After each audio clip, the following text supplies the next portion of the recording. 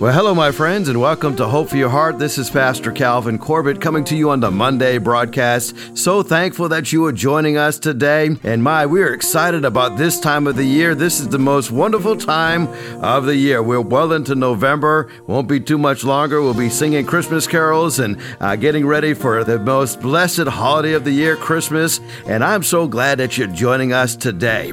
We have been going through a series at Hickory Ridge Community Church called Prodigal God. And as we go through this series, we've had a lot of good time as we look at the study of the prodigal son. And I'm so excited to announce to you that we are back into the prison, and we have a very active ministry at Indian Creek Correctional Center. We're so excited to be back in there, and it's going to kind of be a slow start because of some of the lingering effects of COVID. But as we go back into the institution, would you pray for us, right? And just pray that God opens up opportunities for us to share the gospel with these men, and these men are hungry for the truth, hungry to hear the good news of the gospel, not only to be converted to Christ, but also to grow in Christ. And that's why we go into the institution. And you may not know this, but right in our backyard, right here in the Hampton Roads area, we have the largest therapeutic community in the United States.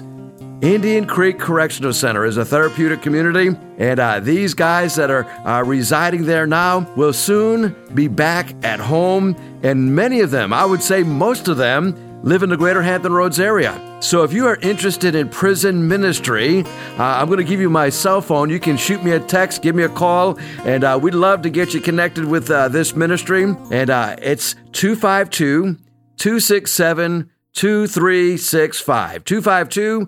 252-267-2365. You can send me a text, you can leave me a voicemail, and I'll call you back just as soon as I can. But if you are interested in prison ministry, give me a holler, and we will see what we can do to get you trained, to get you the necessary preparations to go into the institution. And I promise you'll have a great time as you minister to those men. Well, we're looking at this subject of heaven today. That's right, heaven. One of my favorite subjects. As a matter of fact, to prepare for this message, I sent out a Facebook post and I asked a simple question. And the simple question is, I am most looking forward to heaven because, and then fill in the blank. And so I had a lot of good responses back from this simple little question. Why are you looking so forward to heaven? And there's so many things that we know about heaven. As a matter of fact, the book that talks most about heaven is the book of Revelation. And the chapter that specifically gives us a lot of information about heaven is Revelation chapter 21. So we're going to be looking at that chapter. And this is a two-part message today. And we're talking about how hope is defined as home, or hope is found in heaven. And before I get into the message, I want to give you my little dad joke, okay? A man arrives at the pearly gates of heaven, and he says to St. Peter, as he's talking to St. Peter says, well, why should I let you into God's heaven? And this guy replies, well, I'm a Methodist. A Methodist, says St. Peter. Well, let me look down my list. And he says, well, sure enough, your name is on the list. You go to room 24. But as you walk by room number 8, make sure that you're really quiet, okay? Then another man arrives into the pearly gates, and St. Peter says, well, what's your religion? And the guy says, well, I'm a Baptist. Well, that's great to know. Peter looks on his list and says, yes, you are on my list. Go to room number 18. But as you're going by room number 8, make sure that you're really quiet, okay? Don't talk as you're walking by room number 8. Walk by real quietly. Well, a third man came in and said to St. Peter, I want to be led into God's heaven. Peter says, well, what kind of religion are you? This man says, well, I'm a Presbyterian. Well, St. Peter looks down his list and says, okay, it looks like you are good. Come on in, and I want you to go to room number 11. But as you go by room number 8, make sure you're really quiet, okay? Don't talk as you walk by room number 8. The man says, well, I can understand there being different rooms for different denominations, but why must I be quiet when I go past room number 8? St. Peter tells him, well, the Pentecostals are in room number 8, and they think they're the only ones up here.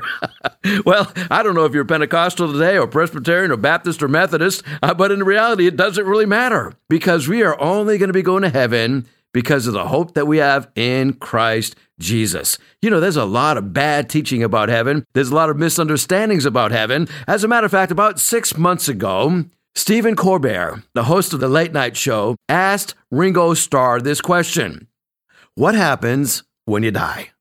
Ringo Starr replied, well, I think we go to heaven. Colbert asked, well, what's heaven like? Ringo Starr replied, heaven's great, but you don't stay there very long.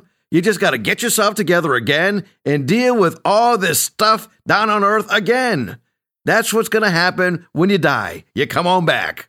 Now, that's some bad teaching right there, because the Bible is very clear. Heaven is a prepared place for a prepared people, and the Bible talks about the fact for those who know Christ, to be absent from the body is to be present with the Lord. And so let's talk about heaven today. Let's talk about what heaven looks like. And I want you to know that God offers us hope, and it puts all of the hopes to shame. What are you hoping on today? Where are you putting your confidence in today? You know, I've been doing a lot of thinking about this. As I get older, it seems like there's a lot of things that I can put my hope in, I can put my confidence in, but there's very few things that I would put all of my hope into, right? You think about your wife. Man, I'm so thankful for my wife. I've got a wonderful life. She loves the Lord, and we've been married for 32 years, and we have a wonderful marriage. God has blessed us with 5 amazing children, and my daughter is married, and my son's getting ready to get married, and I've got another son getting ready to go into the Coast Guard, and I've got a son who has autism, and then I've got another son who lives in the Greenbrier area. And so we have these 5 wonderful children, and we are so blessed. But I was thinking one day about that. If all of my hope, all of my confidence is in my family, what happens when something happens to them? My world will be dashed. What happens if something happens to my wife or one of my children? And all of my hope is in them. I want you to know I'll be greatly disappointed. Maybe you're listening to me today and you said, man, I've got my hope not in my family, but I've got my hope in my job, right? And I've got a great job, and I've got good benefits with this job. I make a good income, and I tell you what, I'm doing really good at my job, and I'm so thankful to hear that. I'm so excited that you're doing so well in your job. That's a good thing. You know, the Bible says that we ought to be working, and it says, you know, if we don't work, we shouldn't eat. And work is not a curse, right? Work is a blessing. I'm so thankful for your job, right? And so thankful that you're doing well on your job. But what's going to happen if one day your job is no longer there? What if they close down the company? Or what if they lay you off? Or what if they say, we no longer need your services? What are you going to do then? If all your hope is in your career, when your career is gone, what's going to happen? Well, maybe today you're saying, well, I've discovered I can't trust anybody but me. I'm going to put all my trust in me. And if it's to be, it's going to be because of me. I'm going to trust me, myself, and I. You know, it may work a little while for you. If you got good health, you got a good mind, and you got a strong body, and you're able to put some things together, you're able to take care of yourself, you are self-sufficient. But what's going to happen when you get older? I find an amazing thing happens as I'm getting older. My eyesight's started to dim, and I was talking to one of our older members just Sunday at church, and she said to me, she's 87 years old, and she says, now, Pastor, if I had known I was going to live so long, I would have taken better care of myself.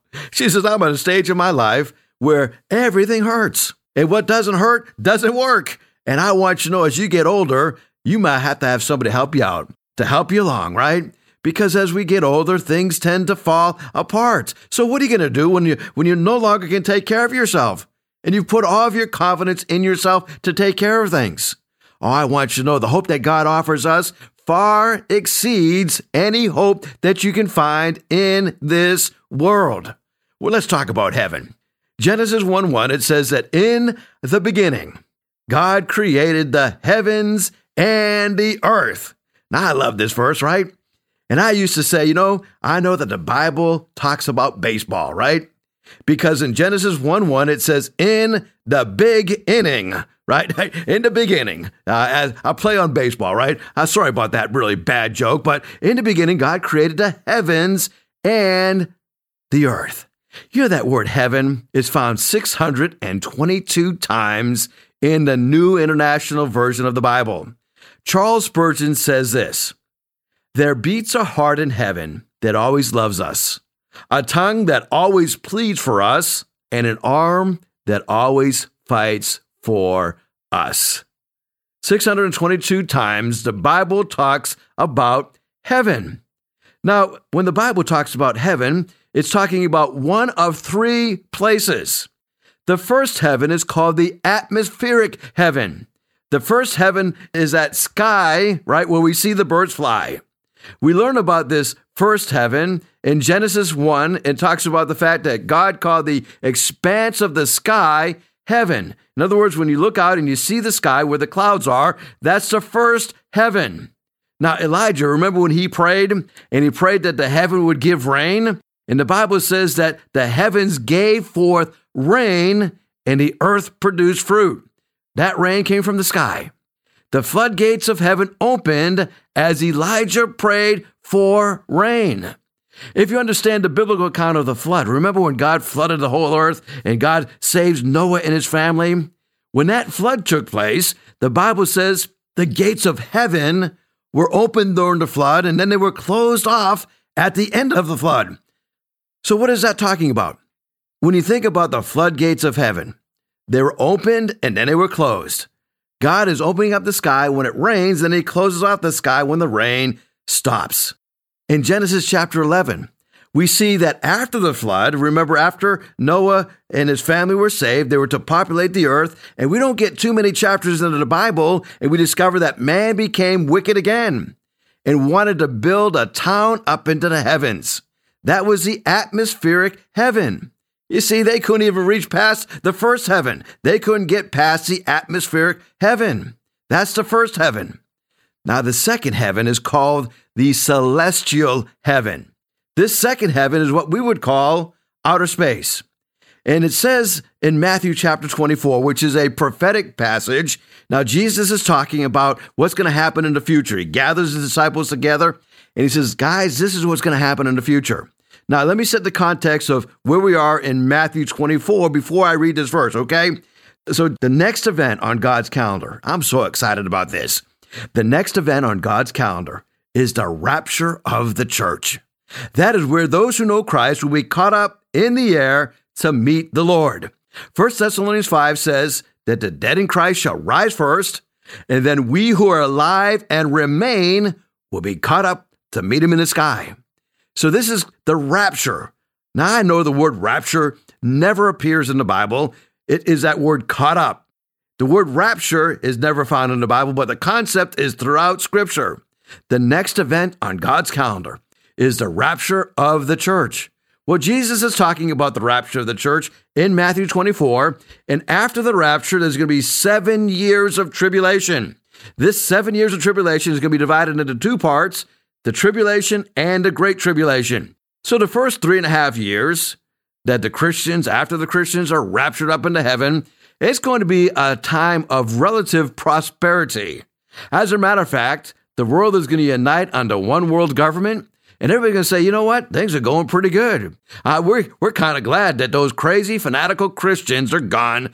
They were kind of holding us up from having a whole lot of fun. And we're probably better off without them. And it appears that things are coming together.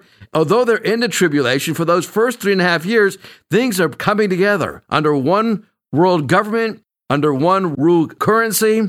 And then all of a sudden, we get into that 3.5 years. And all of a sudden, something radical happens. And I won't get into all the details, but it turns into the Great Tribulation. This is where the mark of the beast is mandated, that you must take the mark of the beast or you cannot trade, you cannot buy, you cannot sell, you can't purchase a loaf of bread. And so those who refuse to take the mark of the beast, they are what is called the tribulation saints. They're going to be alive during that time. We know that's going to be at least 144,000 Jews who are converted at that time, but there are going to be many Gentiles who are also going to be converted. But their faith is going to cost them a lot. For the next 3.5 years, the last 3.5 years of the tribulation, it's called the Great Tribulation. And then Jesus said this, Matthew 24:29.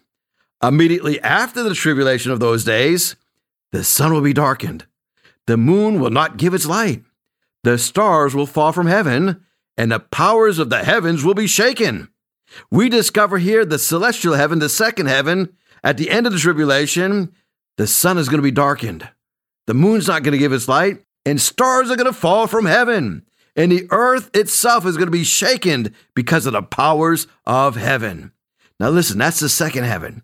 The first heaven is the atmospheric heaven. The second is the celestial heaven. As a matter of fact, when God told Abraham he'd be having descendants that would be as numerous as the stars of heaven, we discover in Deuteronomy 1:12 that God was referring to the stars that we see on a clear night.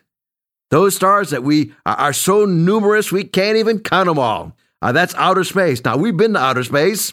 We've had somebody on the moon on a few occasions. As a matter of fact, an interesting point about the celestial heaven, outer space. Nobody's been to the end of the outer space. We discover when the Russians went up into heaven, they went into outer space. They got out of their shuttle and they said, now, there's no God up here.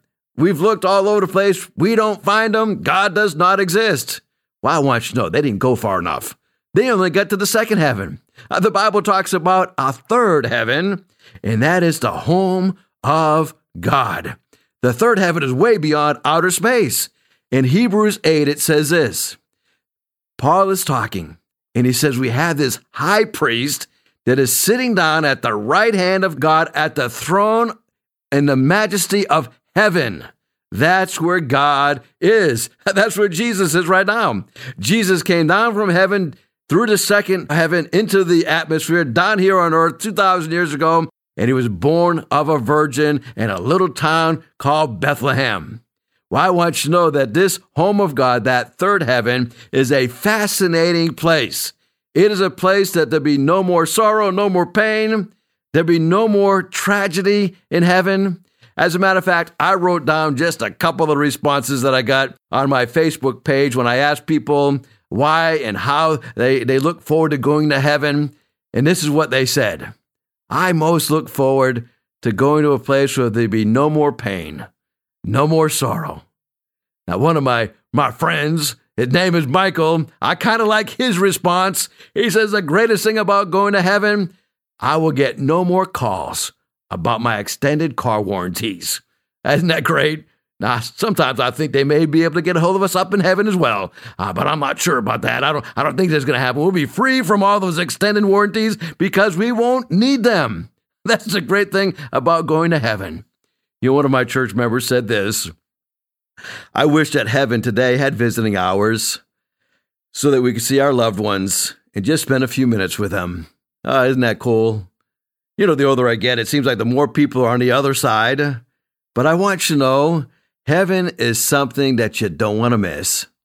Jesus said this in Matthew chapter 13, verses 45 and 46. And John and Lee put this text in when they responded to my Facebook question. And Jesus said, the kingdom of heaven, it's like a merchant. You know, a merchant who is looking for fine pearls. And when he finds these fine pearls of great value, he goes and he sells everything in order that he may be able to buy it. Listen, you can't buy heaven, but heaven is worth more than anything you can possibly imagine. C.S. Lewis said this about heaven. Heaven is the home of God. It is the home of the believers. Aim at heaven and you get earth thrown in. Aim at earth and you will get neither.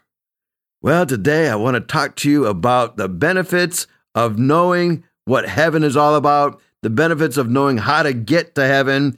And to make it real easy for you, I'm going to use the letter N and give you 4 words to describe what heaven is like. I'm going to give you 2 today, and then you got to tune in tomorrow for the last 2. But the first thing about heaven is this.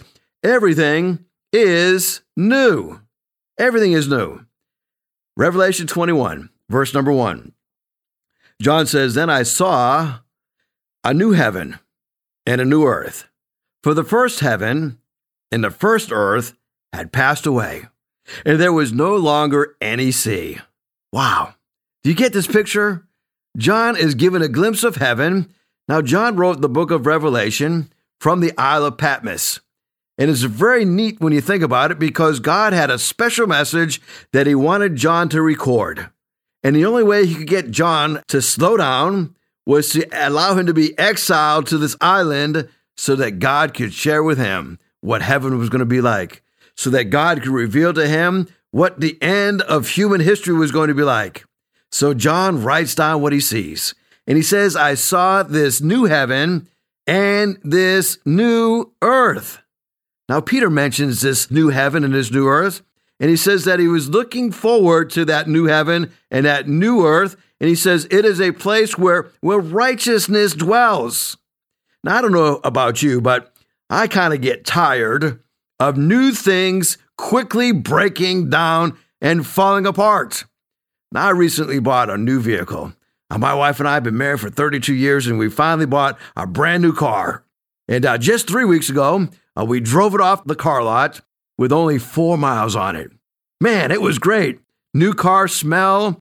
And, here we are just 3 weeks later, and it's got over 3,200 miles on it because I drive up and down Interstate 64. And, some of you may be listening to me right now on Interstate 64, or you may be on 664, or GPS may have rerouted you to go around the tunnel traffic. And so you may be up there on the Monitor Merrimack Bridge Tunnel.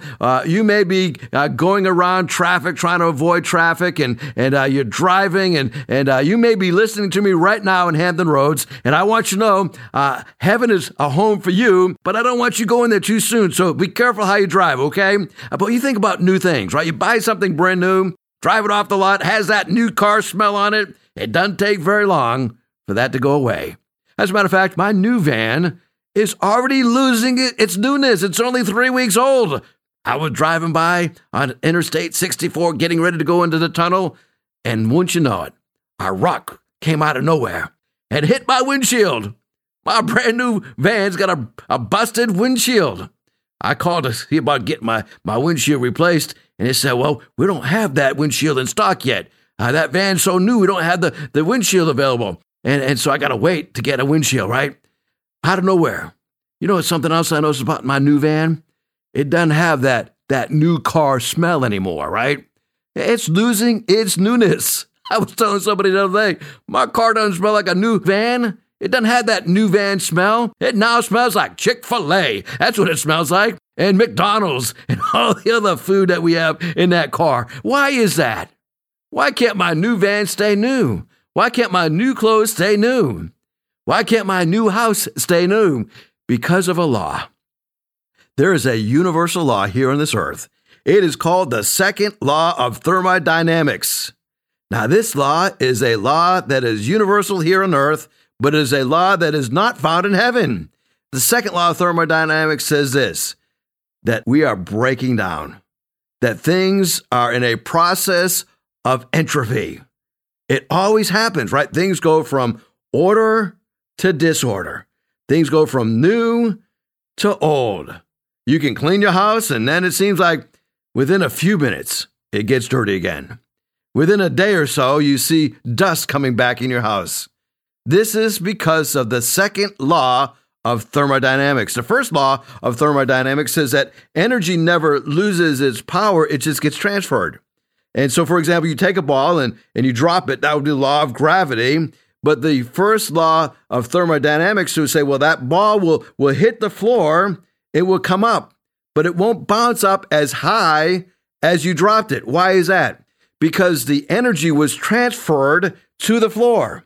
Some of it remained within that ball and it bounced back, but it didn't lose that energy. It was transferred to the floor. The floor felt the impact of that energy and absorbed some of that energy so that the ball then bounced up quite as high. When you think about the second law of thermodynamics, things are breaking down. This law is suspended in heaven. Why? The second law of thermodynamics is made possible because of sin. The reason that we get old is because of sin. When God created Adam and Eve, they were meant to live forever, never to die. But then sin entered the picture. And as a result of that sin entering the picture, their bodies began to decompose. Well, I want you to know in heaven, everything is new and will stay new because there is no sin in heaven. Well, I hope that you join me tomorrow. We want to talk about the second fact of heaven, and that is God is near. And I want you to know if you're feeling brokenhearted right now, God is right there with you. And David said, even though I walk through the shadow of the valley of death, I will fear no evil, for you are with me. So I hope you join us for the second part of this broadcast tomorrow, right here on the same radio station. Well, thank you so much for listening to me today. If you are interested in prison ministry, as I began the broadcast talking about prison ministry, would you give me a call? 252-267-2365. If I can pray with you or for you, if there's anything that you need help with, feel free to give me a call, and I'd be happy to pray with you, put you on our prayer list, get our church praying for you. Thank you so much for listening to the broadcast today. So, Lord, I pray for everyone listening today. I pray for their safety, their protection. I pray that you open up their hearts and their minds to the wonderful truth of the gospel of Jesus Christ. I thank you that they took the time from their day to listen to this broadcast. I pray a prayer of blessing upon them. In Jesus' name, amen. Hickory Ridge Community Church is located at 3220 South Battlefield Boulevard, Chesapeake, Virginia. Sunday service times are at 9 a.m. and 11 a.m. We'd love for you to join us. For more information, you go to our website at www.hrcc7.org. No matter what you're going through, remember, in Jesus Christ, there is always hope for your heart.